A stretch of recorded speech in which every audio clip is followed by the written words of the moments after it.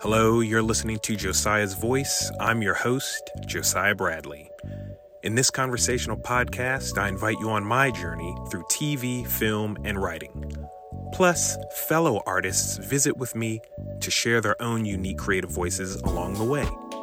Tune in and get inspired. How you doing? I'm chilling. Yeah. Working on some projects and everything. Enjoying our day off. So. Yes, very much so. I'm gonna take a nap after this. Yo, let me tell you, last night, me and my homegirl, we were supposed to go to the drive-in theater, and we was like running around yesterday. We had got some food. It was like around 8 o'clock. We was like, okay, cool. The movie started at 10:15.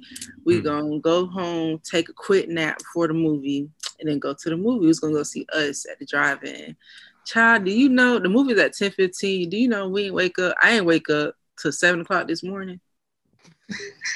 Mind you, we done bought the ticket to the movie. Right. Bro. I woke up like, dang, we ain't even gonna see the movie. Hurt. Goodness. That's fun. Had you seen Us before? Oh yeah, I have. Okay, but I mean, yeah. I was looking for it. That was on my calendar for like a month. Dang. Well, next time I'm sure they'll play it again. And yeah, that drive-in movie theater experience is cool. And I did it once. My parents back in Maryland, took us to see, it was a double feature. It was Ang Lee's Hulk and I think it was the Wild Thornberry Rugrats to Go Wild. That's what it was. Yes, that's amazing. I would love to see animation at the drive-in. What's your favorite animated movie? I really love the SpongeBob movie. I really love our friend Martin. Yeah. Proud Family movie. Yes. What else? I love The Princess and the Frog. Bebe's Kids. It's a few. Well, look. Okay, so that's the intro. That's the intro. That's the intro. So everybody, welcome back to another episode of Josiah's Voice, the podcast. Another interview. I'm talking to my friend Jasmine Johnson. She's the creator of Black Filmmaker and a bunch of other stuff that we're gonna get into. We just found out that we work on the same job, and go ahead. Because look, they be keeping us separated. I know we work in two different zones, so sadly we be separated. We don't get to hang out with each other that much. Hopefully that'll change in the next 11 days, 2 weeks. That'd be cool. You never know. We'll see. That'd be awesome. By the time this comes out, because I don't know when this one's gonna come out, but Jasmine and I met on the set of HBO's Insecure final season. Something she'd been praying and believing for. If you follow her on Instagram, we're gonna put all the socials in there later. I'm gonna put Jasmine's socials on the blog, www.josiahsvoicepodcast.wordpress.com. I'm gonna put everything up there. But if you follow her, you'll see a journal entry that she posted as of us recording it Sunday today. Maybe, what was it, 3 weeks ago as of today? I posted it 3 weeks ago, but I wrote it about a little over 3 months ago. Okay. I was still in Tallahassee, had no intentions on moving to LA right now. And so I wrote it down like about three months ago. And here we are 3 months later. That is too cool. In fact, that's a great transition. This is Jasmine Janae professionally. It's so many. It is a lot. Yeah, it is. What are they? Jasmine Janae, Cleopatra, Cleo Patron, Cleo DeGio, Cleotrapha. What's the other? I got another. Let's see. Cleopatra's daughter. Yeah, on IG. Black Filmmaker. Yep. I think that's about it. That is 7. All right. Yeah. I saw Shanae and Hope I don't know if they coordinated it or if it just was one of those days where they didn't. Hope said we just wore it because you know what's crazy? They both got it around the same time. My parents, they ship out my orders, and so I know they got it around the same time, probably the same day. And then it was like, "Oh, I'm gonna wear this tomorrow." What? So, yeah. So I saw them, and I was like, "Oh, that's right. That's that brand. Oh shoot, I never did get enough." So that night, I was just like, "Dude, let me. What she got? Oh, she got low key a director. She got low key a writer. That one's on the way. Right. I gotta get that one. You gotta get it before we wrap. Hopefully it'll. Okay, I'm gonna do it tonight. As soon as this. I'm about to say this is over. Already got sent. So when we all take that group photo, you don't want to get left out. Oh shit. Yeah. Okay. I'm gonna get on it. Okay. I'm gonna get on it. You know, if I can't get that one though, if it doesn't come in time, at least I got this and the other one. Because for me, coming from Maryland and seeing like Black Filmmaker, or well, no, I would have already been here, but like seeing Issa, seeing other people, and then coming to LA and seeing brands that started in the past year or two or something like that, and then meeting people like this, I was blown away when I saw your Instagram post. She was like, "Y'all, like I manifested this, and I'm gonna be on it." I was like, "Wait, what? That's what's her face?" Like, huh? And then the next day, the very next day, we meet you. We had a good time too. We took like what 10, 15 minutes to just shoot photos and just vibe. It was great. It was great. Yes, I enjoyed it. Yeah, man. I've been wanting to work on Insecure since I started watching it, and got in at the nick of time, man. The nick of time. Same. I was telling my parents, you know what? I don't even know if I officially, like in air quotes, prayed for this. And then I got the opportunity. I was like, what? Like he knows. He knows what's in your heart, man. I was just like, nothing like pray for all those who pray, you know, write things down. Like, of course, do that, but it's like, but sometimes my limited experience, he'll jump over it for. He's like, you don't even need to say anything. I got you. Don't say don't say nope. So I think that okay, I see how this is gonna go. This is gonna be fun. You mentioned Tallahassee. Let me get my questions. Let's follow a little bit of a script, right? Tell everybody, for those who aren't familiar with Jasmine Johnson and Black Filmmaker, let's jump right in real quick. Just tell us just a little bit. What do we need to know about you? Just real quick. For example. Yeah, I'm from Tallahassee. You know, I got to make sure y'all LA folks know that. I'm from Tallahassee, Florida. I recently graduated from FAMU, and in my senior year, I started a brand called Black Filmmaker, which is the brand designed to celebrate people of color in the film industry. That's it in a nutshell.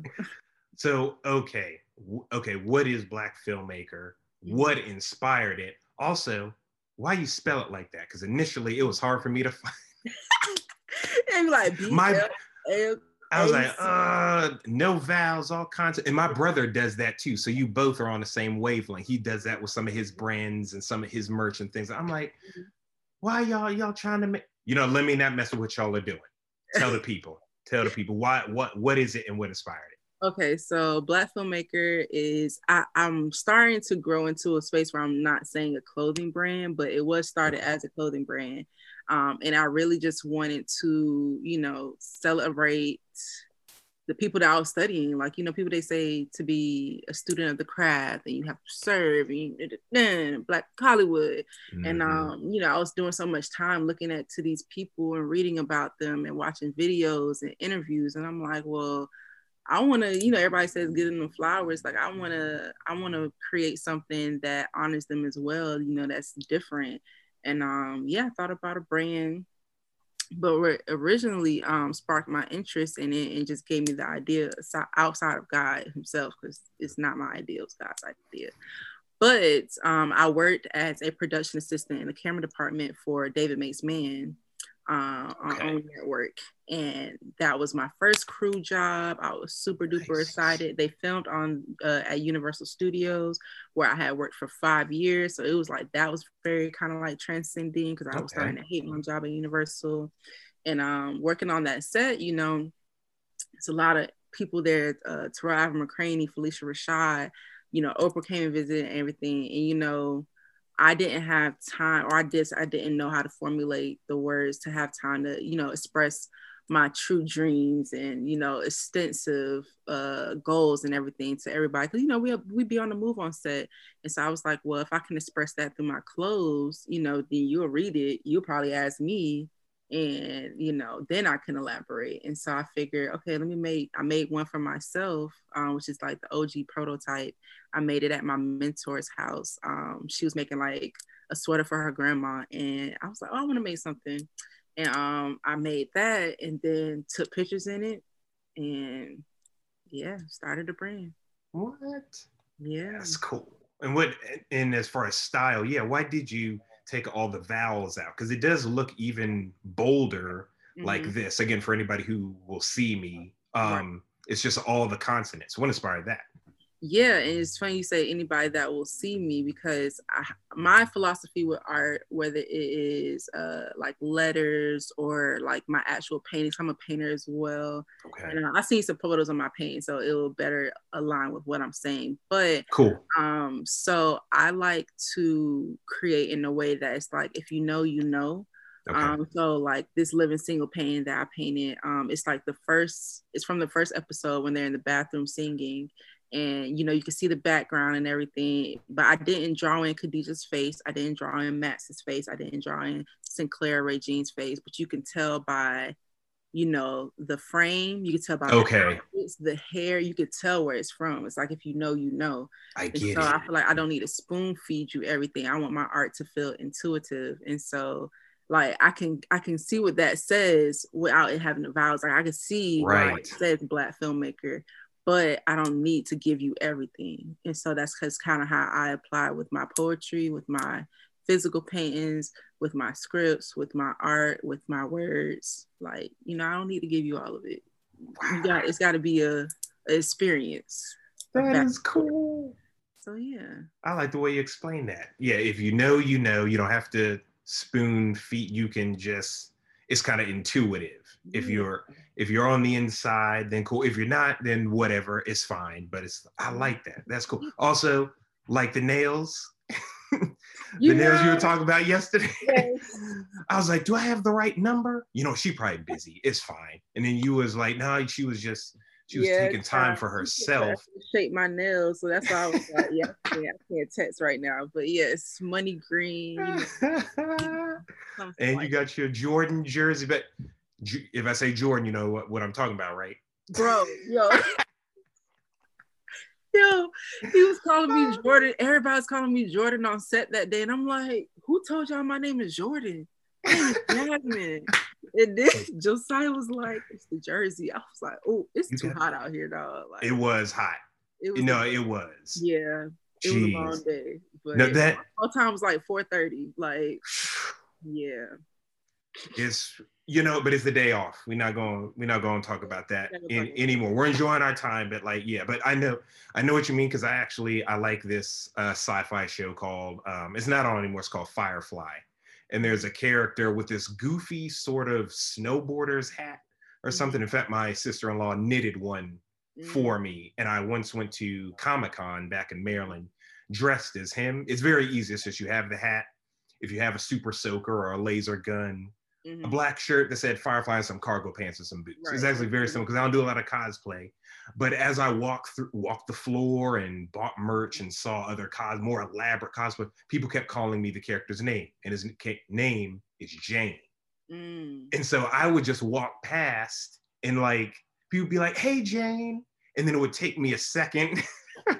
She goes, oh, they're talking about me, because I'm just, it's like I don't even remember I have the hat on anymore. So it's just, that came to mind when it's like, she didn't know people were calling her Jordan because she got that 23 on, you know. I'm glad you brought that to my attention. Hey, my name is Jasmine. Jazz, did you always want to be an entrepreneur? Yeah. I think I No way. didn't Okay. really have a word for it, but I was Okay. always about a hustle. I was Okay. selling candy in high school. Mm. I go to Sam's and get the $15 pads, sell them off for $1. That's $30. Mm. I had employees. I would pay them each $5 at the end of the day if they sold the whole box. I was running the Sam's back and forth. And then the man shut me down. Oh no. I'm like, dude, you done bought a Snickers off me before, like, but Oh, really? yeah. So No that was like, way. and then I also studied entrepreneurship in high school as Okay. well. So that's like 4 years, and then I did business school for 4 years. So Black Filmmaker is legit, probably about my fourth brand. Okay. So it's just the one that's taking off the most. It's the one that's right now because I'm about to start another one too. So. Nice. Yeah. You sound like Hustler Kid from Recess. Yeah. Yeah. That's cool. What's your biggest, if you can think of one, what's your biggest trial and triumph having created this brand? I think it's just keeping up with this growth. Okay. All the products at one point were made by me in my apartment while I was also just doing a plethora of other things. Yeah. And then once I started school again for my last semester, I was in school, I was interning, I was doing post production for my short film. And yeah, I was taking like 9 classes. And so, Jeez, girl. yeah, I was trying to get up out of there. Right. My Okay. parents, they took over the brand and they still have it. And so, yeah, everything that gets pressed, like, I think people don't really understand like the process that goes into it. I think we're so used to fast fashion and overnight and, all this and that. But like, I was Talk about it. getting up to 6 a.m. at one point, pressing hoodies all night while all my roommates are asleep and I'm downstairs like working. And Respect. so, I'm grateful for the growth.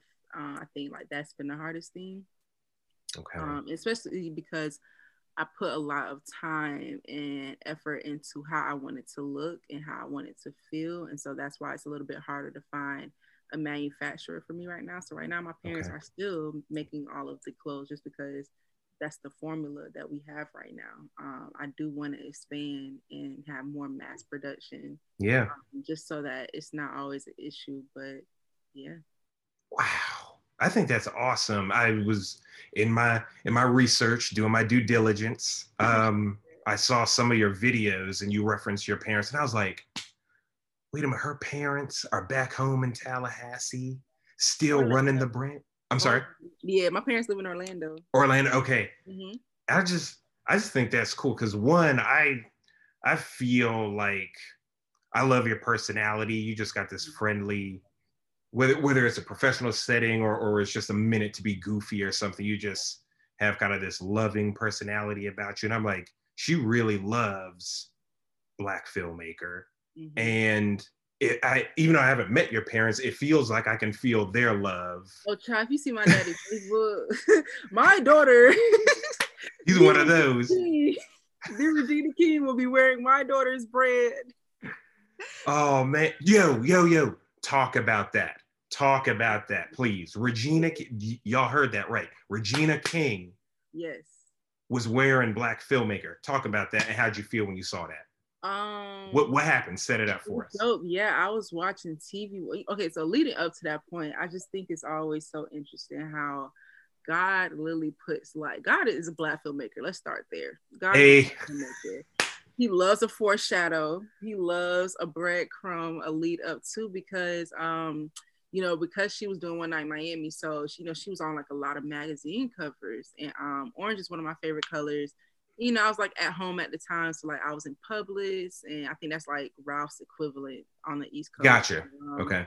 I was at Publix a lot, and I was just seeing, this one magazine cover, and it was her in this orange dress. It had this orange border. It was beautiful. I was like, oh, she tatted. I've never seen that. And so I was just always seeing this magazine covers. Cool. And then our internship had got us a preview screening of One Night in Miami. So I watched it. Nice. Cool. Love that movie. And then so fast forward, I'm watching TV with my mom one night, and I get this DM from this wonderful, wonderful, wonderful woman. Her name is Joy. She works in marketing at Amazon Prime Studios. And yeah, she DM'd me. She was like, I have an opportunity for you. I'm like, oh hey, like I've been seeing her tweets because she was doing the marketing for it, like the rollout for One Night Miami. So I was like, hey, like, you know, I've been seeing your tweets, like congrats on the rollout. It looks amazing. Like I know you just started Amazon, yada yada yada. She was like, oh, well, if you are liking the rollout, then you will be happy to hear yada yada yada. So she was saying that we would love to have a Black filmmaker for Regina King's Saturday Night Live appearance. And I was like, quit playing. I was like, what? So she was like, yeah, you were the first brand that I pitched or whatever. And like, let's work. I'm gonna send a formal email. So she sent the email. And you know, other people on her team was like, well, you know, we still have to get a yes from Regina and all this and that. So I was like, okay, cool. So I was like up to like 3 a.m. that night. I was working on the pitch deck. I was preparing designs and everything. So I sent off the first batch of designs. All those got declined. I was like, okay, cool. Sent off a second batch of designs. I think I sent off like about 4 different ones, and we were going back and forth for about 2 weeks until I created the last one. And Regina was like, yeah. And that's the one we went with. Jeez. Yeah. So how did that feel when you finally saw her? Like, she was really repping Black filmmaker. From Black filmmaker. It was just so like interesting, like, because you know, in the world of product placement and, you know, advertising, like, of course, like, I mean, this is not a dig or anything, but like, of course she didn't pay for them. So like, you know, that was when I had to spend out of my pocket. I had got her like 4 prototypes made. And so it was just like a lot of running around town. She wanted them cropped. So I had to go to like an alteration shop and everything. So it was like, and then I had a deadline as well, because she was coming from LA to New York at a certain time. So it was a lot of work. And my parents, they definitely played their roles. Like they helped a lot. My dad pressed them, got the backs made and everything like that. And that day that the show aired, I was driving back to Tallahassee from Orlando because I did want to watch it with my friends. Yeah. And yeah, so like just I had to drive like 4 hours on the road after just doing all that running and ripping and running that week. And then I was just like mad tired. But then like when we finally like was able to just turn it on, we watched like the whole Saturday Night Live. And yeah, just for that ending part, it was like, wow, it was all worth it. And then, bro, Shopify went up, website went up, like, and the website shows you when people are like on your site and where they're at and everything. Okay. It's like, as soon as she touched the screen with that, and then when Amazon Prime Studios had tweeted it, it's just like the map went up. So it was like real cool. All that black money. You know how we do. Yes. Damn. 23 with a money tree. I'm so happy for you. I was just like, I guess I was going through. Yeah, when I saw her like turn, I was like, wait, they had hoodies. I'm like, wait, that's what's her name's thing. That's the brand. That's it right there. Like, what? And it's like, it's so cool, like, to hold that in for a little minute, and then have people like finally see it, like what I've been working on and everything. It was like really cool too. Because I didn't want to say nothing about it, because I'm like, yeah, she liked the design, and yeah, like I sent them all, but she could be at the last minute, like, I don't know, like, you know, not, that's just anybody, you know what I'm saying? So I didn't want to speak on it or not. Until like I was for sure. And I didn't know when she was gonna wear it in the episode and all this. I was on the hush. I only told my friends that I was gonna be at my crib watching it with me. And then yeah, so I'm super grateful, super grateful. That's awesome. Speaking of One Night Miami, granted it's the 60s, but one of my questions here was why, because I think it's part of your slogan, I think, 70s. Why 1970s nostalgia aesthetic? Yeah, I mean, I love the aesthetic. I'm really into like vinyls, and so I love like vinyl artwork. And yeah, like that was so my professor, my entrepreneurship professor, and kind of like my business mentor now, Professor White, she tasked us with creating a style guide at the beginning of the semester of, you know, what we want our company to visually feel like, and, you know, color theory and stuff like that. And I'm like, I want it to feel like your grandma's house. I want it to feel like, you know, a George Clinton record. I want it to feel like Soul Train. I want it to feel familiar. I want it to feel homey. And yeah, so that's like why I choose a certain colors that I do, why I choose the font that I did. It's all about brand identity and, you know, your presence. And I feel like I executed it pretty well. Yes. Sorry, I'm taking a moment because I'm thinking of a bunch of different things. One, I got this photo here. I'm thinking of my family. Two of my brothers are back in Maryland because one's married with kids. The other one's super artsy, just like yourself. He's always hustling. He just opened up a store with merch and all types of stuff. I'll link you to his stuff. But then of course I'm thinking, you mentioned grandma, your grandparents, and I don't know if you've met Mark, one of the makeup artists on Insecure.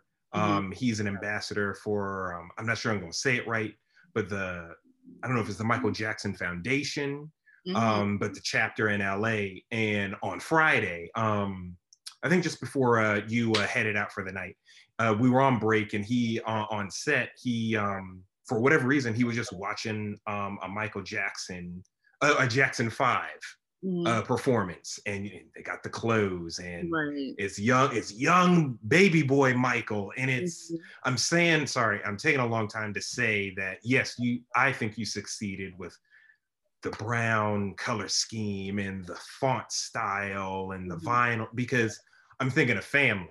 Right. I'm thinking of the family reunion. I'm thinking of the barbecue right now. I'm thinking of. You say what? I said the fish fry with the grits. Yes. And all this and that. Yeah. That's my uncle frying the fish right now. I can smell I can hear, I see him on the grill at my grandma's, and I just, that's what I'm thinking of right now. I want it to feel like how Hollywood would feel in the South. Like that's truly, like that's actually authentically, like in reality, in the world as it's, you know, it's just she said essentially Black family. I'm like, and I just thought of all the, you know, I'm wearing your shirt now, so I'm thinking of family reunion T-shirts. You know, families who do that. That's literally what I'm working on. Like in another tab. Okay. Like there's the Zoom tab and there's the Black Reunion T tab. Yeah, for sure. Gee, like that's so I'm thinking of, so yes, you absolutely, because that's what I'm thinking of. That's just me thinking of my family and my cousins, you know, my older cousins, or, you know, when the babies start getting born, and you know, you make a plate for auntie whoever, and you know, I don't know what your traditions are, but we have volleyball and not badminton, or I'm just thinking, so thank you. You say what? You got spades. You got spades. You got, you know, what is that? What is it? The new charades on your phone. My one cousin started having us do that. Just whatever. Yeah, whatever. Thank you. Yeah. You really, so I had to, it's such a good feeling just be able to be with family, but when you can't, but to be able to sit down and kind of think about them, or hear them in the music, or see them in something that you wear today, or if you're on your Facebook or your IG and you like flip back and you like see the memories, you know. So I think too, just because I've experienced it now being out here, because Tallahassee is not very film oriented, so it's like I really didn't understand the growth of Black filmmaker until I got to LA, because, you know, this is a film town, so there's a lot more people that, you know about the brand here. And I'm just wearing it out, and people are like, oh, I know that brand, like yada yada yada, and I'm like, oh, I'm glad you do. Like, so like, just, you know, I feel like having that connection, and it serves as an intro to, you know, people and everything. That's how I met Diesel. on set when I was going to testing. He was like, "Oh, you are a Black filmmaker?" Like, yeah, I'm a brand. I'm like, yeah. So yeah, I think it definitely feels like a family reunion when you see somebody else wearing it as well. Yeah. Gosh, that's gotta feel so good. Speaking of also insecure, Ace Boon Dune collection. Yes. I gotta get mine too. You got money coming your way. Okay. You got money coming your way. Discount code too, man. You already know. Like thank you. I appreciate it. The commercial though. Tristan Winger, Thug Yoda, Baby Voice. If you're a real insecure, if you're a real Issa Rae fan, you know who we're, bruh. Yeah. And I love how he puts that on his Twitter too. I don't know if you noticed that he's got Baby Voice Insecure and Thug Yoda and his character on Bigger and right. So how did that happen? Because that dropped in April, and I was like, oh man, what's Tristan? Because I follow him too, and he's so funny. He looks like one of my cousins, even down to the facial expression. I'm like, he look like my cousin Arlen. Like what? Right. They are doppelgangers. It is crazy. I think he's from the DMV too. Maybe. I'm not sure. You know what? He might be, or like the Carolinas, maybe. Like he's somewhere in there. He from the East Coast. Real quick. I had to come here to LA to find out I'm Southern. I don't know if my cousins just knew and left me out, or some of them don't know. Like I've never considered Maryland a part of the South.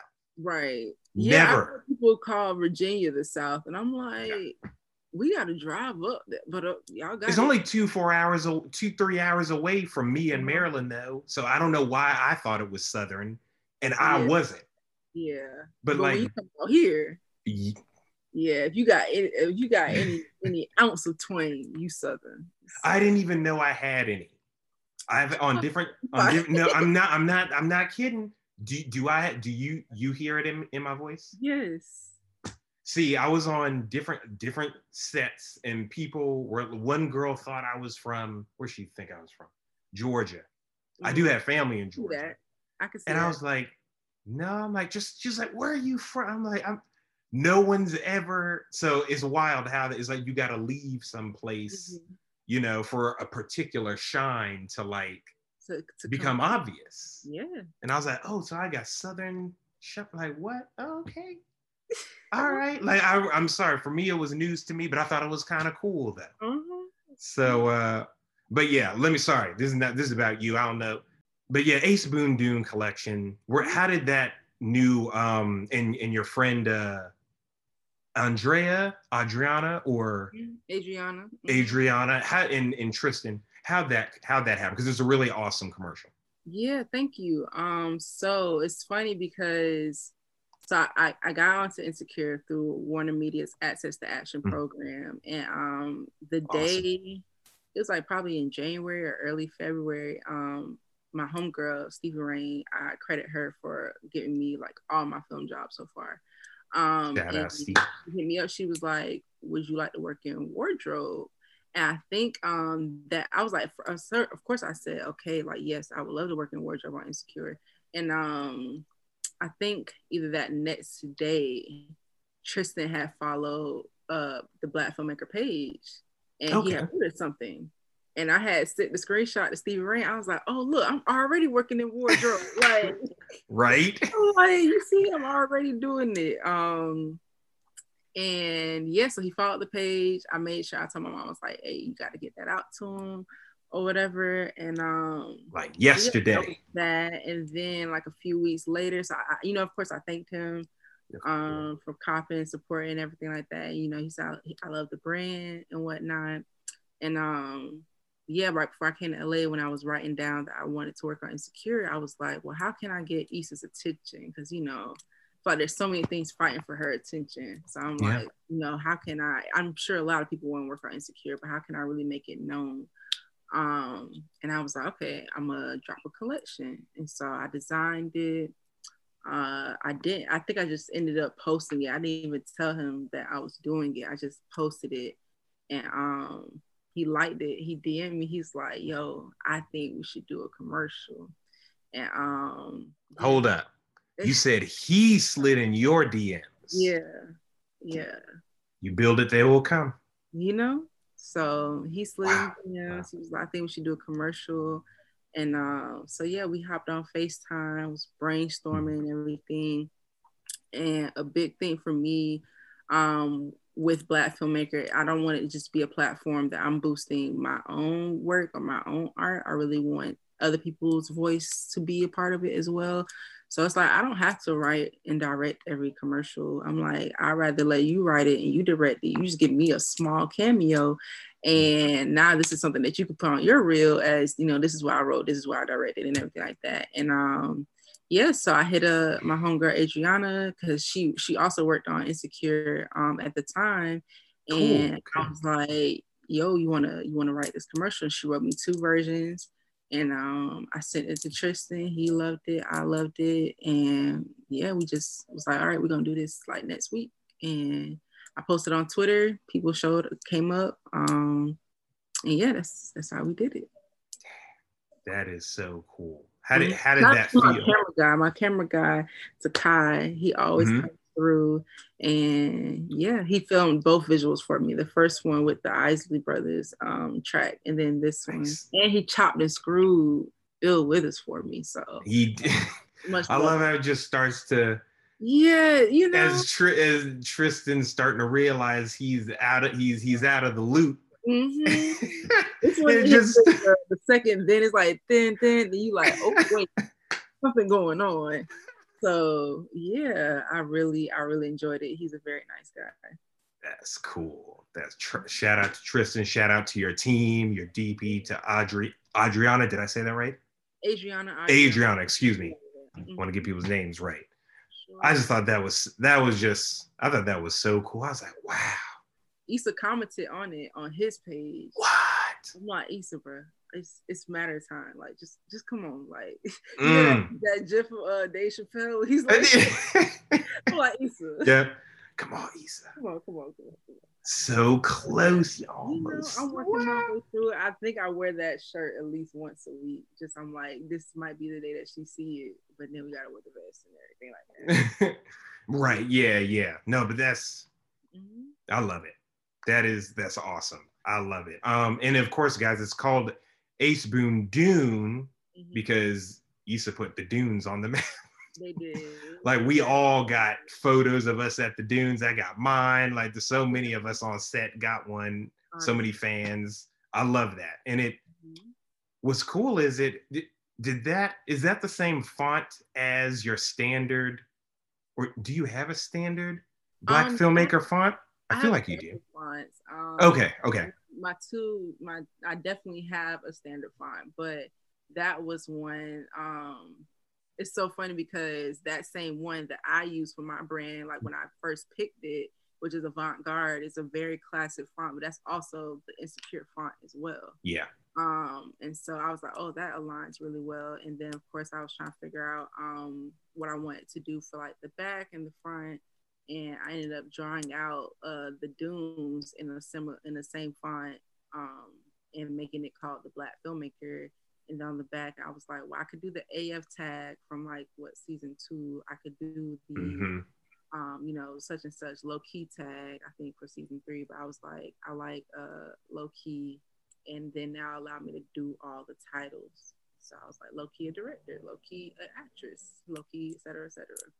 That's cool. That's how that came about. How many collections have you done so far? And like, I'm gonna ask that question. It's so unfair, but everyone, especially writers, gets this question like, where do your ideas come from? No, I can do that. Let's see how many collections. It's the melanin, the cornbread, pound cake, collard green, potato pie. I love that. Potato pie, the yams, the biscuits. If you got the yams. The Water Time Miami collection. Yep. Dang, this is a lot. What else? What is that? 8 so far? I think it's 8. Oh, and then I had the birthday collection. That's 9. And I'm about to name the collection. haven't come yet. Oh, was an yeah. idea. Yeah, I'm about to say I'm dropping my next collection in July, so that'll be 10. That'll be say that one because this is gonna come out after July. Okay, the chopped and screwed collection. That's it. Okay, that's the one. Okay, that's the one. Yeah. Shout out to the homie who's y'all can't see her, but she's, she's on assistant levels, making sure everything's good. We don't leave nothing out. So yes, that's Miss Simone Williams. Awesome. Okay, so 10. Thank you, Simone. Mm-hmm. Wow. And all in because you launched 2020. Mm-hmm. January. You move fast. Yeah, I need to slow down just a little bit. Fast. I don't want to burn out. You move. Wow. Where did the food theme come? I mean, I don't know why I'm asking that. I know where it came from, but like, important question because I chose it deliberately. That's a great idea. Thanks. I describe my art as Southern fried minimalism. Yes, I love that. And just Southern fried, I'm like, well, what gives me Southern vibes? I'm like, of course it's the food because people in LA don't know about no soul food. No.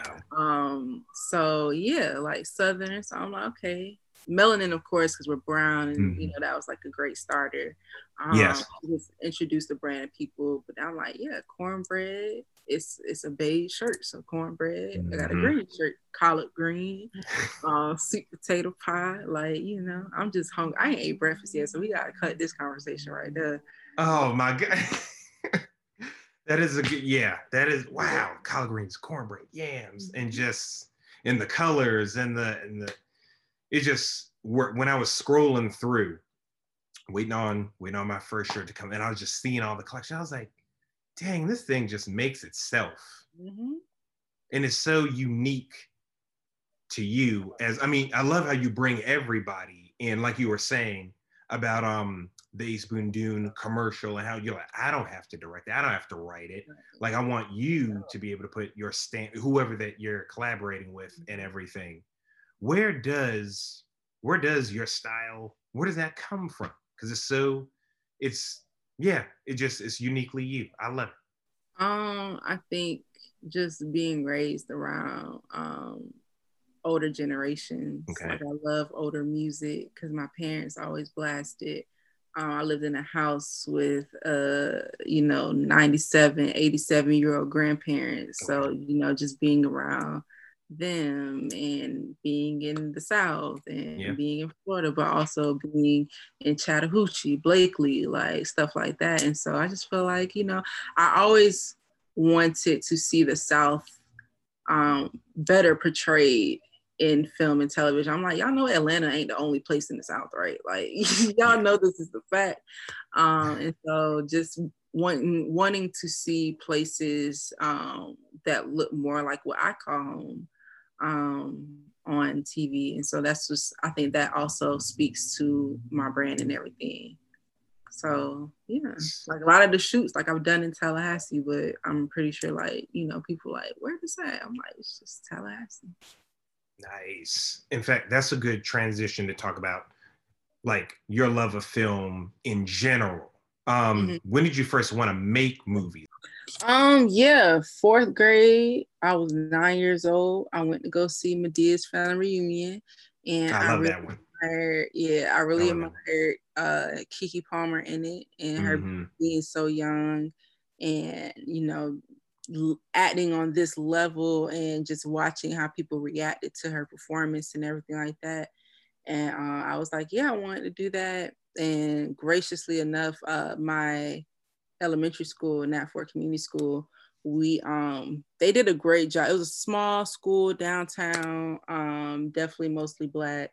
And they just did a really good job at exposing us to different things: pottery, African dance, ballet, ballroom dance, gymnastics. Like, we just did a lot. And I remember one year, the college, UCF, they partnered with us, and basically we would go to their campus and we would play around with Photoshop, play around with Windows Movie Maker. They gave us cameras. We had disposable cameras, digital cameras. And I think that just also opened up my love and my eye for, like, film and photography and stuff like that. Nice. What do you have some favorites you can list off? What are some of your favorite movies? My favorite Just movie, real quick, lightning round. Harlem Nights. Mm. Yes. This is so hard. Love Jones. Yeah. Yes. Let's TV shows. Parkers is my favorite TV show of all time. Parkers, Okay.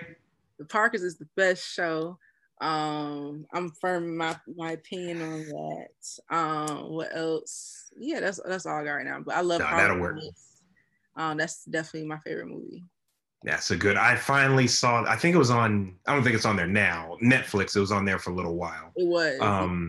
Early in the year, I think, and I was like, oh, Eddie was with like Della Reese and Richard Pryor, and like, what? Let me check this out. That design, the costumes, Yeah, the story, like it's just it melts so beautifully. And just to see, like, even Busta Rhymes, he recreated a scene from it in Pastor Cavassier. And so okay.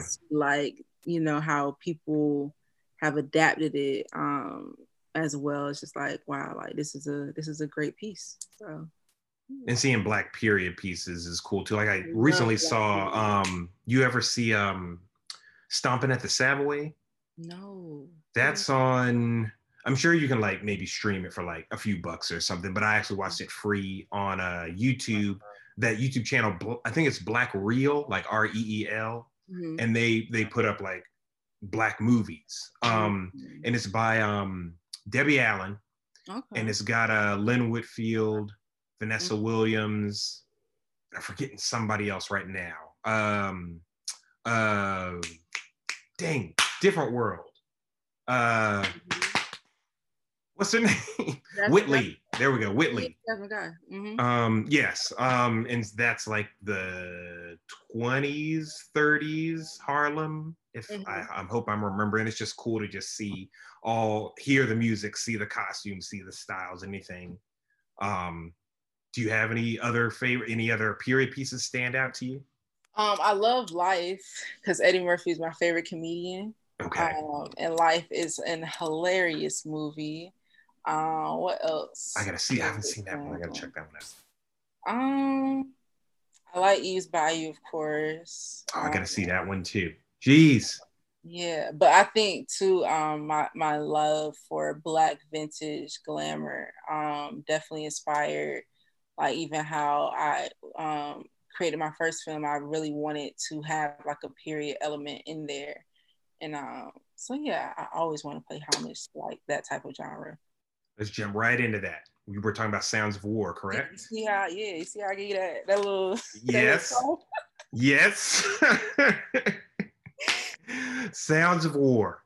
Can you tell us what that is real quick? Can you give us the log line or the synopsis, and then what inspired it? Yeah, Sounds of War is a juxtaposition film that encompasses a Black woman's emotions during, I would say just 2020, but for context later on, the George Floyd, Breonna Taylor era, the emotions that come along with that. I've seen it a couple times now, and I'm hearing the music, like I love like the trumpets, and just out there, I don't know, it gives it some type of vibe. The color scheme and the Lena Waithe's contribution in there of just like how both of you, I think it'd be safe to assume, want to portray Black folk on film. To the point about like vintage style for just a second, what inspired you to talk about your character's love life or desire for family the way you did? Mini spoiler, you kind of put a movie within a movie, and it's like seems to be 40s, 50s inspired. It's black and white. There's rotary phones. You've got the elegant elbow length gloves and the hair and the suits and the the mama's pearls, and because you could have done it the more traditional way, but I was like, that was because it's only, by the way, guys, it's a 6-minute film. I'm gonna link it so that you can find you should watch it. Sounds of War. What inspired you to approach your character's yearning for a normal life, to build a family, to have a future, but to do it that way? As the World Burns, I think is the name of the show your character watches. Yes. I love a good wordplay. I love a good double entendre. And so I definitely knew that I wanted that to be kind of like a show within a show type element. And that's also just paying homage. I think there's certain things, little things that I definitely wanted to pay homage with, like my favorite filmmakers. And so like the show within the show is definitely Issa Rae. Yeah. The Light in the Hallway is definitely Barry Jenkins. Of course, I got Lena Waithe in there and stuff like that. And then I love an excuse to get glammed up because I rarely do. So I'm like, I definitely want it to be like just very glamorous, very Harlem Nights-ish. And so that kind of inspired that. And then just along the conversations, me and my friends, including the guy that's on the couch, like we're homies as well. And we were just all saying like different opinions, and people are like, like times like these, I don't really want to bring a family into this. Like this makes me not want to become a Black parent, like to just be a parent and knowing that, your child has a target on their back from the day that they are born. So that those were conversations that we were having at that time. And it just made me think, because I've always known that I wanted kids, just being raised as the only child. I have an older sister, but she's 13, 14 years older than me. And so we're really raised in the same house all the time. And so I just always knew like I wanted kids. And so just to hear people's opinions on how they may have wanted kids, but like the world literally has robbed them of, their right for reproduction. I'm like, that needs to be talked about. And it was felt heavy. There was a very dark cloud around Tallahassee at that time. And so I just wanted to express it in a way that felt glamorous, and we could dress it up and everything like that, but like at the core, like it's kind of detrimental. And that's, I feel like I wanted the whole film to feel like that. Like it's very, feels one way, but it hits another way. And so that's where like that juxtaposition comes in from. Yeah, because it reminded me, like, more things change and more they stay the same. I remember conversations with my own dad about how, growing up in the 60s and 70s for him, he once felt like, I don't want kids because of just how hard things were back then, with a lot of our heroes were still alive, or they were on the run, or they were, phones being tapped, the FBI, Malcolm, Martin, etc.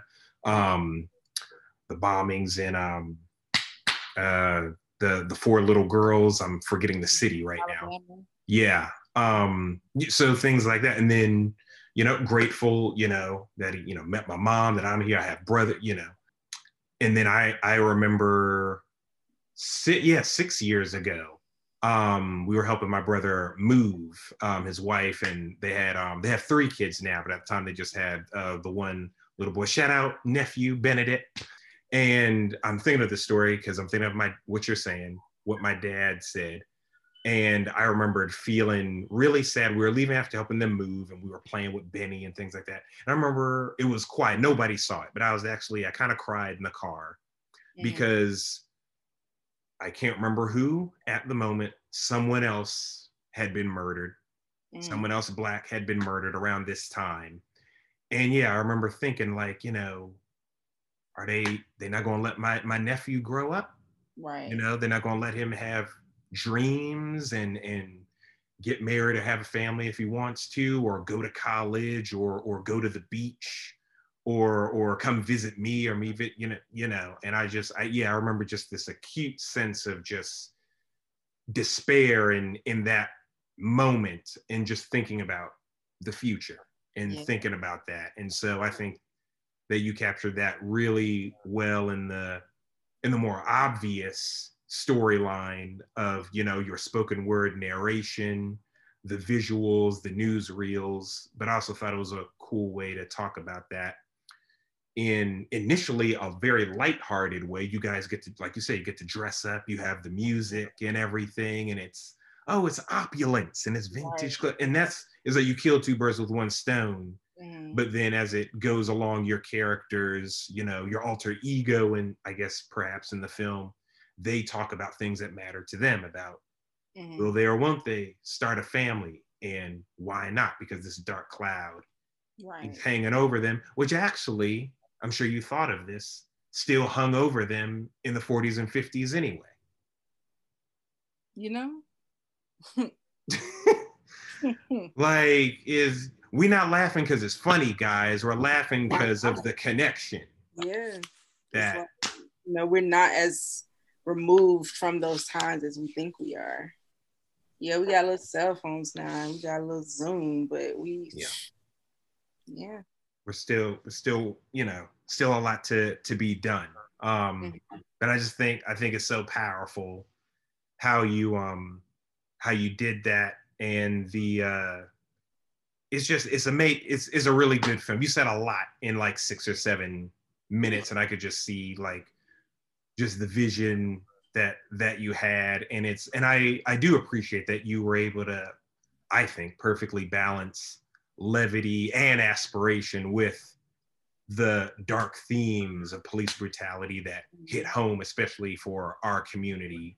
And I just want to say thanks. And I know you made it a few years ago, but congratulations for. I made that thing last year. It ain't even been a year old. Again, you move fast, and a lot of things are happening. Like, in fact, another great transition. How did Beats by Dre factor into the production of the film? For sure. So I am also in an internship, HBC in LA, headed by the Milners and Stacy Milner. And I have a very supportive cohort. And we have a group chat, and I just saw somebody had posted the opportunity in there. And it was like just the application, and you had to apply, you had to send like a director's reel, letters of recommendation, and why they should pick you. And I didn't have a director's role at the time. Didn't really want to bother. Like I to a fault, sometimes I do things very last minute, and so I didn't want to ask the professors that I would ask for a letter recommendation. I'm like, y'all have kids, y'all have families. I'm not about to ask you for a whole letter like at the last minute.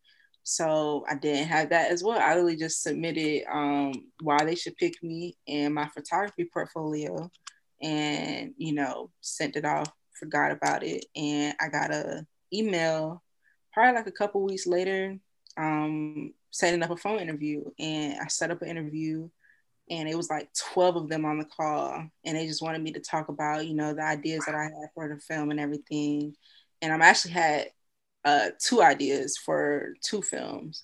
One was a little bit more easier to film under the COVID guidelines that we would be given. And so that's what Sounds of War was. Okay. And I talked to them about, the story I wanted to tell. And I read the whole poem to them. The poem that I narrate in the film, I read them the whole poem. And it was just really well received. Later on, like, one of the reps from Beats, one of my producers, Millie, she was just telling me how like she was just so moved on the phone after hearing it. And after that, I think I had to do like 2 more phone interviews until they was like, yeah, you got it. And that like jumped the ball, and we went to pre-production, went to budgeting. I got all my friends to work on it: Simone, Lenny, Brandon. My professor and her kid that I was babysitting at the time, she was in it. And I was just really excited to film a film in Tallahassee. Like, I know Will Packer did back when he was at FAMU, but I don't think nobody's really like, did a film since then, especially from FAMU, because there's the FSU film school, but FAMU doesn't have a film school. And so just to be another filmmaker doing it in the city I was born was like really cool. I really wanted to film at the gas station that my parents met at on Lake Bradford, but they wouldn't allow filming in there. So I was like, dang, that would have been so cool to film in the same gas station that my parents met at. But we filmed down the street from it, and that's what it came about. Wow. What was your favorite part of making the film, if you could condense it to one thing? My favorite part of making the film, I think definitely just being on set for those 2 days and actually seeing it come together, because we're on our laptops and we're doing pre-production, we're doing forms and getting paperwork signed and all this and that. And so just to actually be on set for something that we spent like a month planning, and to be on set with my friends and have everybody working towards this project, and to see we didn't make call sheets, but I've been an extra, I've been a PA, like I know where it is to like have to find your name on the call sheet. And so just to be at number one on the call sheet, I'm like, wow, like, okay, I can get used to this. Like, oh, talent has arrived at like I love first team, I'm first team. First what? team coming through. You All the work, Jasmine. I'm gonna be hearing that stuff in my sleep when we rap. No, honestly, first team's flying in. First team's flying in. 30 seconds out. Yeah. Mm-hmm. So, what did you learn the most about yourself while making Sounds of War? For sure, I learned that I don't need to live in LA or Atlanta to be a filmmaker. I feel like that's something that's not stressed enough. And maybe it's to maintain like the elitism of it all. But I'm like, I made a film in Tallahassee, Florida. If I can make a film in Tallahassee, I can make a film anywhere. So that also was like a great learning experience. That's awesome. What's your favorite thing about film? Do you prefer one over the other, like directing versus writing, for example? I don't think I have a favorite. I think I like to dabble in a lot. I think it's easier for me to direct because I see things visually a lot. I think it's a lot harder to force myself to sit down and write, especially since, we're always on the go and we work all these hours and all this and that. So I think directing comes easier, but I do also love to write. I very much consider myself a wordsmith. And so, yeah, but then I also love like still photography. So that helps me with directing. I feel like all of my passions kind of help each other. Did the poem come first, or the visualization, or the other story for Sounds of War? Does that make sense? The poem came first. Okay. I wrote the poem. I think like we have these deaths just about a couple times a year every year, and so I definitely have wrote the poem probably like 2 years prior. Okay. And like around like the Breonna Taylor incident and everything, like I was sleeping at home one night, and I don't know if you've heard, I'm pretty sure you've seen her face, and I can't pronounce her full name, but it was an activist named Toyin. And that happened in Tallahassee as well. So the tensions were very high in Tallahassee. Yeah, that was like in our backyard. And so tensions was very high in Tallahassee. It was just very anxious feeling. And at my old crib, one of my roommates, I guess she had came home drunk or whatever, but she was like banging on my door. I think she thought it was her door, whatever, but she was like just banging on my door. It woke me up at like 3:00 in the morning, and I just was scared. I was crying. I thought somebody was like breaking into our home, and like just to imagine like that's how they killed Breonna, because they banged into her and they raided her house and eventually murdering her. And so like just having that like at 3:00 in the morning like really just like put me on edge. And I so like I write all my poetry in my sleep, and I wrote the script to Sounds of War at 3:00 in the morning just to like calm me down and put that energy into something else. And so like that's how the script came about. And I was like, okay, I can put my poetry into here, and then just conversations also went in here, and just kind of all came together. Wow. That's really amazing. I just love how poetry, your strong sense of visuals, your love for Tallahassee, and of course for us, for Black folk, just kind of all comes together, I think, just really, really well in that movie. And it just really feels like is what you had to say in your own unique way. Like I even love the part when you're in the shower and your character's like, they could come take you in the shower if they want to. And it's like, those were definitely thoughts. it's like literal shower thoughts. I'm like, I've thought that or something like that. Or like I remember thinking a few years ago about like, if I could like find a way, to make a lot of money and be good, right? Say I thought fame was like a cloth of protection. Yes. Yeah, I wrote a poem about that too, but I'm like, nah, it ain't. Yeah, that's it's like that was my shout, my they could take me. It's like, yeah, because we've heard of brothers and sisters being killed or being profiled for either driving in the wrong neighborhood, driving too nice of a car, or both. Selling dope. Like J. Cole got one of the most notable faces on earth right now, and neighbors still call the police on him like, oh, I think he's selling drugs. Right. Or like that scene, I don't know if you saw the Falcon and Winter Soldier, but there's like a scene where like Falcon, Anthony Mackie's character is like talking to the Winter Soldier in Baltimore. Mm-hmm. And I don't mean to laugh, but Anthony Mackie, every time I think about him, I think about the memes. The Stimmy meme? Yeah. Yo, he funny. But that boy is wild. No, he is funny. Those are great memes. Just that sort of knowing smirk. That, what was it, the bank teller one? Yeah. Oh man.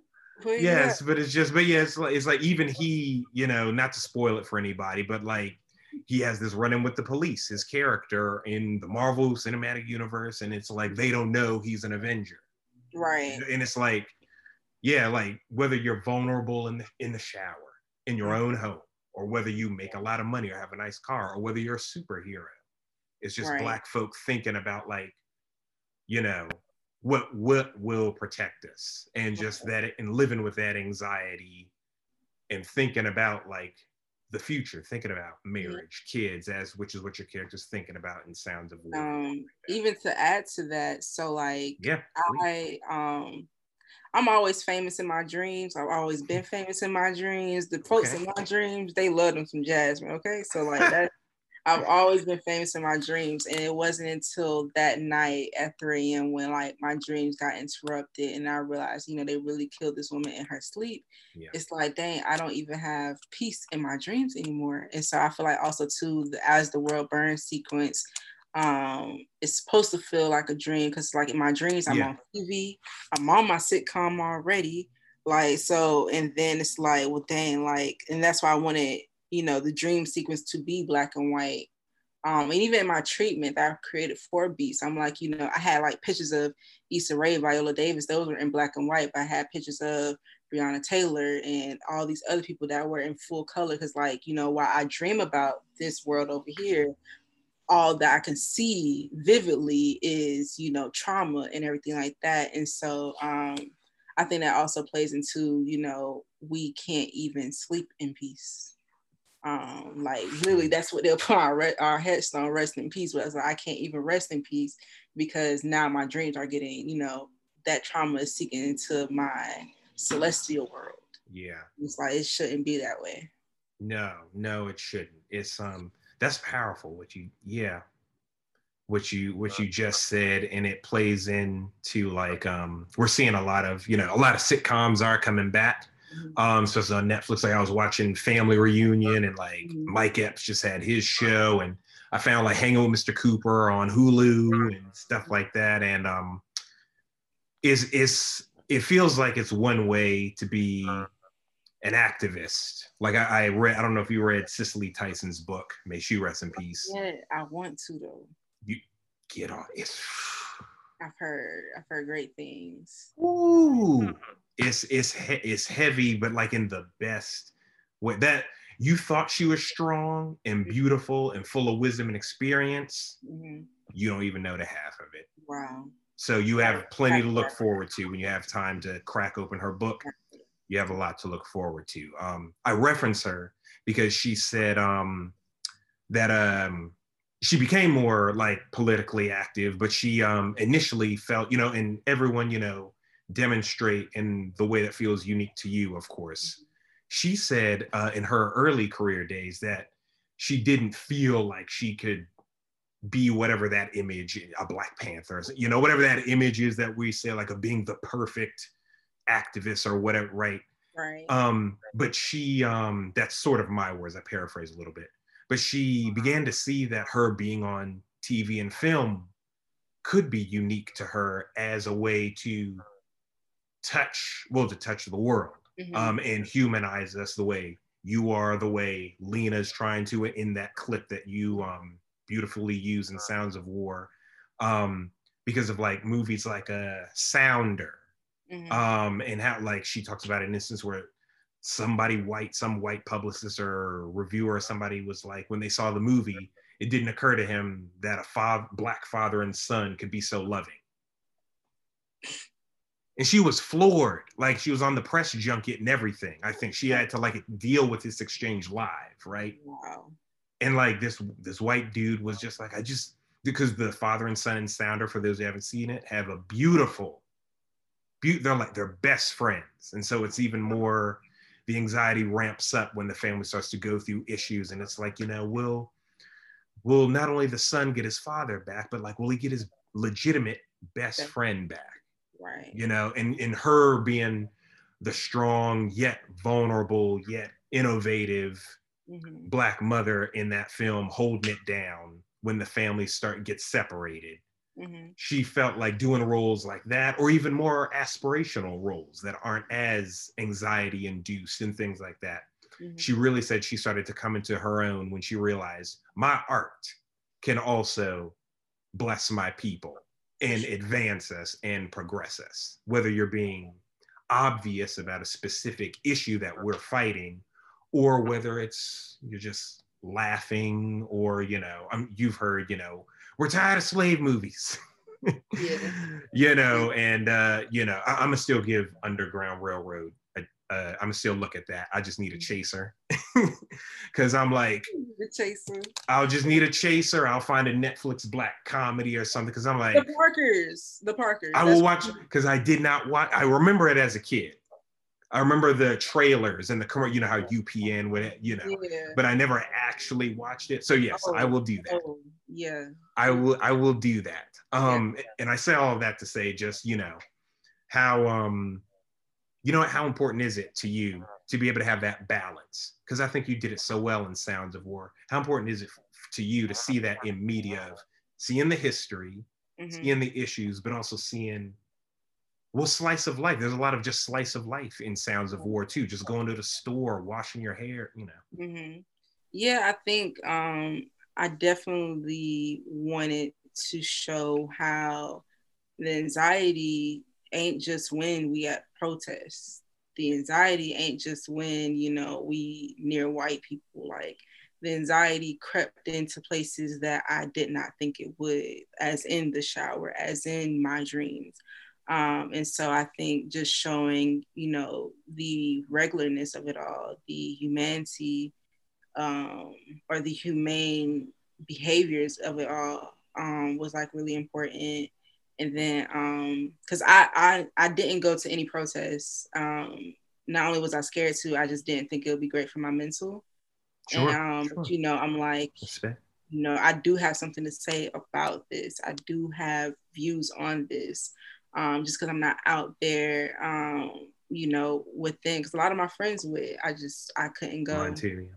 And so, but I say I create art for the prayed for and prayed on, aka my people. And so that was just like an outlet for me to protest. And yeah, it's important. That's why I feel like it's necessary to talk about the trauma. I can understand why people are, you know, overloaded with it. And the balance is necessary, and that's why I had to fill my soul with the Parkers and the Proud Family, and, you know, lighthearted things. I remember Bratz Attack. She was this rapper from DMV, Lover. She passed away in November. But she was doing an IG live one night, and it was like around the pandemic and everything. Everybody's like, you know, how she's doing, because she was going off of social media for like these long stints, and she's like, yeah, I be watching Disney Plus. Like, I need to keep the child in me, like, alive, active. She like, I be having to get my brain off of what's going on sometimes. And so just listening to her speak about how she was tapping back into her inner child and watching, you know, lighter content, I think was very important as well. And so, yeah, just balancing those. Because recently I had an interview with AMC for an internship. Awesome. Didn't get it, but it's cool. Congrats for having that interview. Thank That's you. great. Thank you. They interview me. Right. No, but that's great. Yeah, she had asked, you know, I told her I'm a writer and everything, and the director and yada yada yada.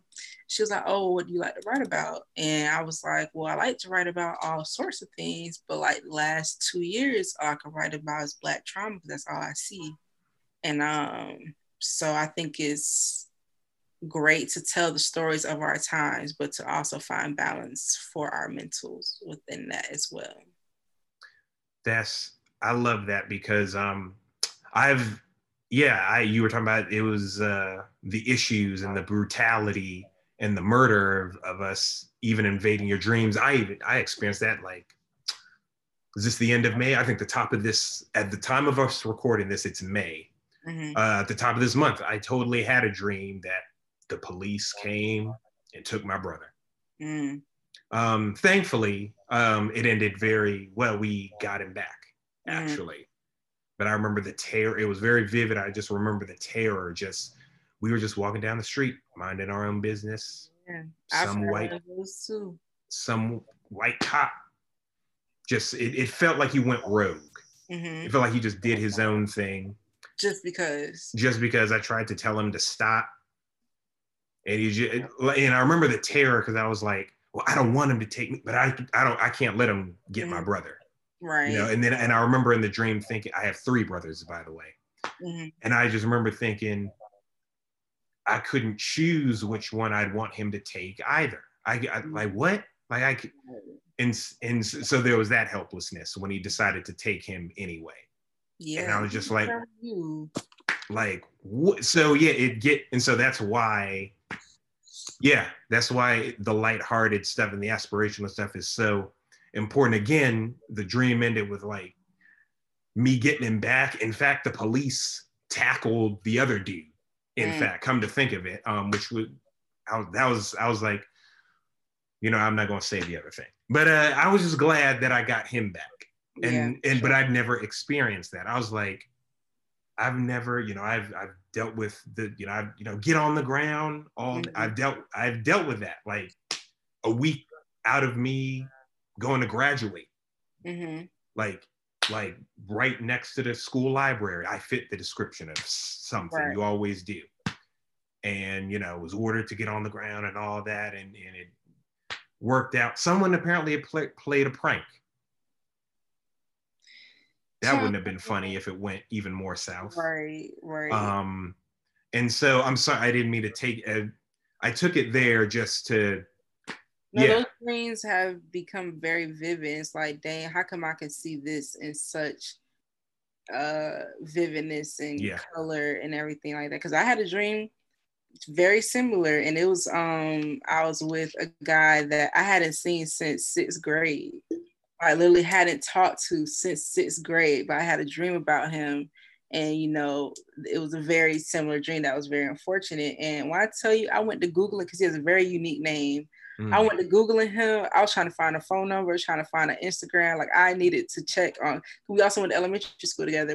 His family moved away after like 6th grade, and I just hadn't seen him because, of course, like we didn't even have phones for real at that time. And so I went to Googling. I was like, I need to check on the homie. Like, and so I found him, found a Snapchat. And I messaged him. I was like, you know, I know we ain't talked in years, but I just had a dream about you. I need to make sure you straight.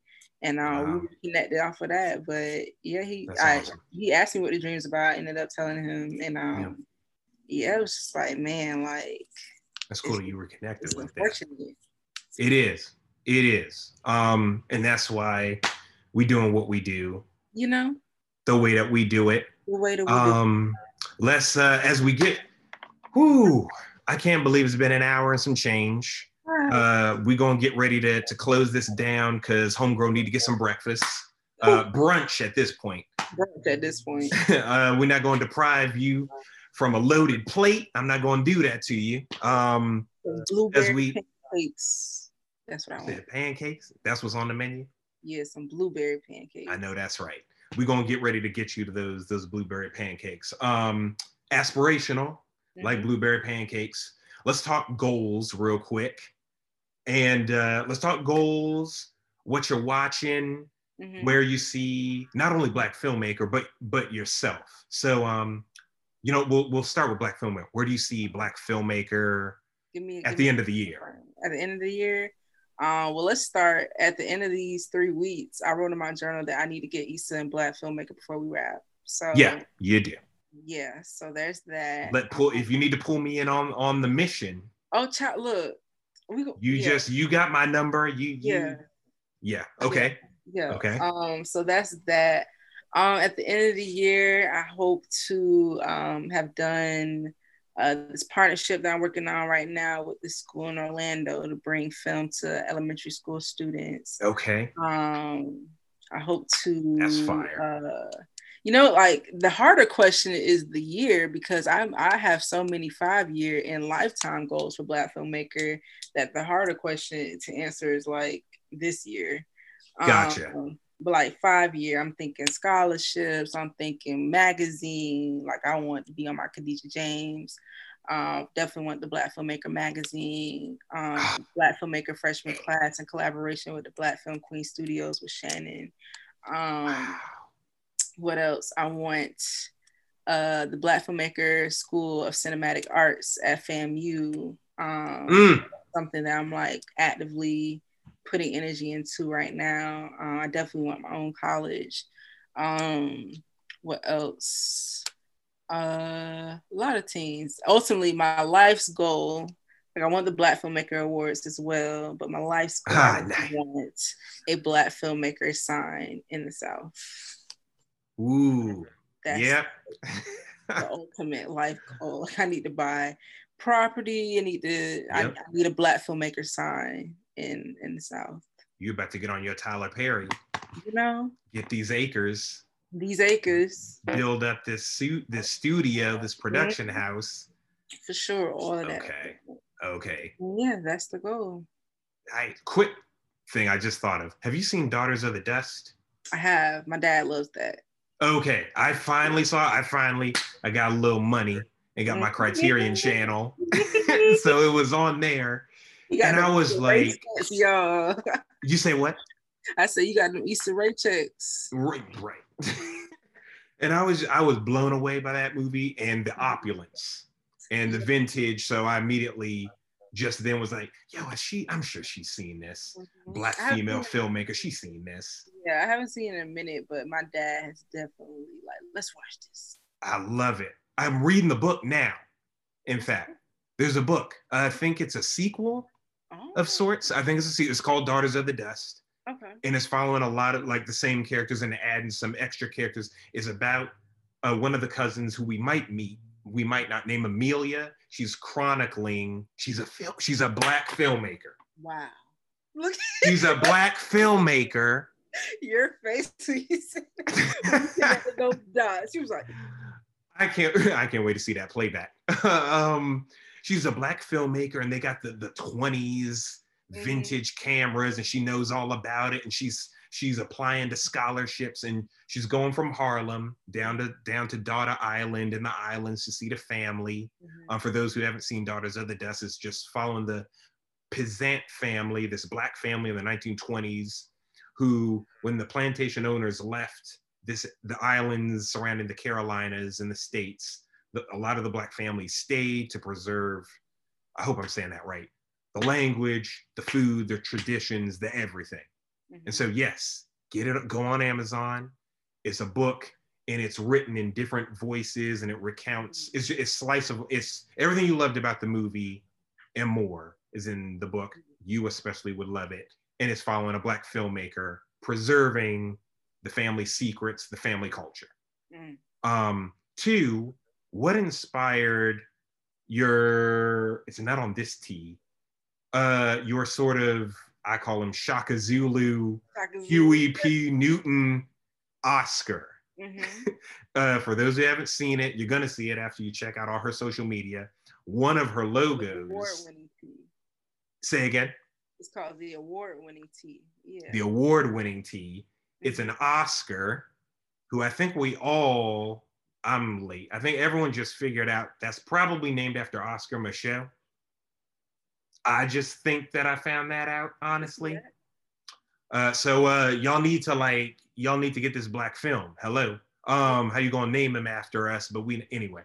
What inspired your award-winning tee to have an Oscar holding a spear and an AK-47? Yeah. I think it's just a matter of us reclaiming, ourselves as Black filmmakers. They award these films that don't always present us in the best light or don't always reward us at all. And, just being able to take back that power. I feel like that's such an iconic image. I feel like, people reference it a lot, people recreate it a lot, so they understand it's part of our culture. And to put that with, that stance, and it's like, claiming it. We here, and I felt it was a great fit. And yeah, I feel like it definitely conveys a message to others that I really wanted, just to show, like, our art is sacred. Like, these are sacred tools. These are tools of mass destruction. And so is film. And so for us to be portrayed correctly, or to just, be rewarded for, the hard effort, the 14, 15, 16-hour days, the dedication, like, I feel like that's all, like, I don't think we realized that all three of those things, whether it was the Oscar that could stand for film, the spear, or the AK, it's like these are all weapons of mass destruction. Media is a weapon of mass destruction. And so just showing, how we claim that was very important. Or it could be restoration. You play it right. That too. So I feel you. No, I feel you. Any advice as we get ready to close? We're going to get you these pancakes. Any advice for aspiring filmmakers and entrepreneurs from you, Jasmine? For sure. Number one, you don't have to live a certain place to be anything. You can entrepreneur from anywhere. You can create from anywhere. I think that was, once I learned that, which is funny because I ended up in LA, but I didn't feel the need to have to.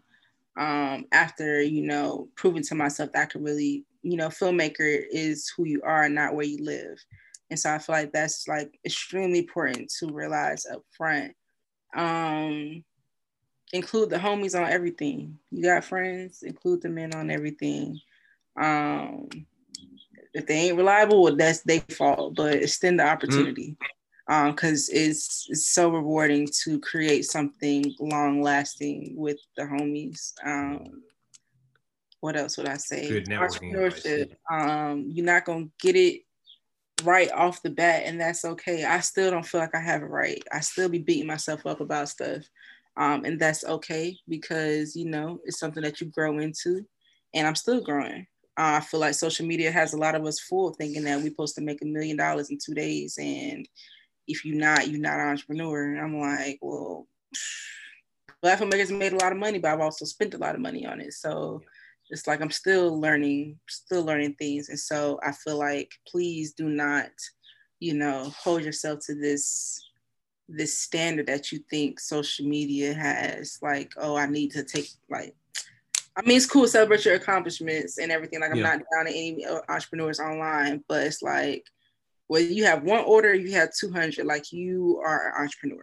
So I think that's also, like, really important to understand. And a piece of practical advice, a little business school. If you're going to start a business, have a niche. I could have started a brand, any brand, and, threw some words on the shirt, but because I tailored it to an audience that I really wanted to speak to, I think was very important, instrumental in Black filmmakers' growth. You have to have an audience. You can't please everyone. You know how many people was commenting on when Amazon Studios posted Regina King in the hoodie what about white filmmaker? So if I had a white filmmaker, it would be wrong, racist. Like you can't please everyone. So you have to have a target audience that you cater to. Treat that target audience like your bae, and you got to love them. You got to know what their needs are. You have to cater to them because that's how they will come to you. You have to establish relationships. That's why everybody that follows Black Filmmaker gets a welcome message, because I'm going to start, that customer relationship. Like, we are a family, we're going to talk. And so those are just like practical things in your entrepreneurship journey to think about. Like, you can't think of it as a business. You truly has to think of it as a vessel for the relationship between you and this audience, or you and this customer, you and this person. That's awesome. And I love those personalized cards. I meant to bring it in here to show it off, but yeah, I let you put people's names in. It's written like a script, and it's just, I love that little touch. Dang, my mama didn't send me one. I needed her to send me one for Easter, but yeah. Get on that. Text your mama right after this. Jasmine, this has been great. Where can people find you? I'm gonna put it all on the website for people to check it out. Where can people find you and Black Filmmaker? For sure. My Instagram is Cleopatra's Daughter, no underscores or anything. My Twitter is Cleotrappa, CleoTrappa. Black Filmmaker on all platforms, BLKFLMMKR. I'm on YouTube, Jasmine Janae, as well as Black Filmmaker. Where else can I be found? And my website, my personal website. I'm really trying to get people to go to my website because I put a lot of man hours into that, but it's southernfriedminimalism.com. That's where you can find my poetry, photography, paintings, film, everything. Nice. Where it's at. Guys, I'm gonna load all of that on the page. I can't wait for this episode to drop. What you watching right now? What I'm watching besides the Parkers? Yo, shout out to Monique, man. I love Monique so much. I love her so much. But yeah, I'm always watching the Parkers. That's just always a thing. I just watched the season 4 first episode of The Chi. Loved it. What else have I been watching? I've been finally getting into American Horror Story, because horror is a film that I don't really watch a lot because I grew up kind of afraid of the dark type thing. So I don't touch it. I can't do it. We here, but I feel like because I look at things through such a filmmaker lens now, it's kind of like my passion for film and how I watch stuff allows me to watch scarier content, which heals my younger child, because my younger child was scared of stuff like that. And so it's like my older Jasmine healing younger Jasmine. And so that's why I've been easing my way into more content like that. So I've been watching American Horror Story only for Angela Bassett, though. Let's be clear. Oh, she is in one of those. That's right. Yes, I've been watching her season. What else have I been watching? I think that's about it, because by the time we get off, I go to sleep. So yeah, hello. Yeah. Oh, and I just rewatched 20. Shout out to Lena. And nice. Okay. Cool. So yeah. Cool. Yeah, I've been looking at. I started watching Scrubs. I'd never watched Scrubs before. My best friend loves it. Kind of mirrors my experience being on this set of just, being not that new to production, but new to this particular environment, learning the ropes. Just finished the Upshaws with Mike Epps. I did. It got that episode was it was when he walked in the door with that one episode and Wanda was right there. He's like, "Excuse me, sir." Like that just took me out. But yes, that one specifically I loved. Yeah, I just finished Upshaws as well. I just started watching Family Reunion. I gotta talk to Lanisha about that. I don't know if you'd met Lanisha. But she also worked on that, so I started watching that. So I started rewatching Static Shock on HBO Max, because that's my favorite superhero. Come on, yes. That's I love that character. Sorry, what were we gonna say? I used to love Static Shock, Benson, Shaolin Showdown. Yeah, my brother texted me a Shaolin Showdown meme the other day. You remember Omi? Would always get the metaphors wrong. like piece of pie, and it's like, you mean piece of cake? Right. Omi was hilarious, but yeah, I love Static Shock. I did not know that was on HBO Max. That's on HBO Max. He just new comic book line just launched called Static Shock Season 1. I think it's written by Reginald Hudlin, also a filmmaker who also worked on Milestone Media, the comic company. Mm-hmm. This awesome hot black artist named Nicholas something. Mm-hmm. I'm forgetting his last name. He's doing the amazing artwork for the characters. They're kind of mildly revamping him and everything, so I'm gonna check that out. I think that's about it. I'm gonna go watch something today. I haven't watched any movies in a while. So, Jasmine, this was great. It was great to just kind of sit down here. Say what? I said definitely was. I'm glad we could sit down and talk. I'm gonna let you get these pancakes. You enjoy that extra day off. That's right. You enjoy the extra day off. You and the homie. Enjoy your music. It was cool to see your story this morning. I see you went shopping. Yes, Lamert Park. Yeah. Me a great deal. I got all that for like $100. So nice. Yeah. Okay. Yeah. But I would have been like at least $400 at the store. Whew. Yeah. Man. Won't he do it? All the time. Won't he will. So you enjoy the rest of your weekend, and as Denzel said, I'll see you at work. And guys, thank you. I hope you enjoyed this episode. Check out Jasmine's Black Filmmaker store. Check out her film, Sounds of War, on her YouTube. I'm gonna link everything on the blog. Until next time, I'll talk to y'all later. Peace out.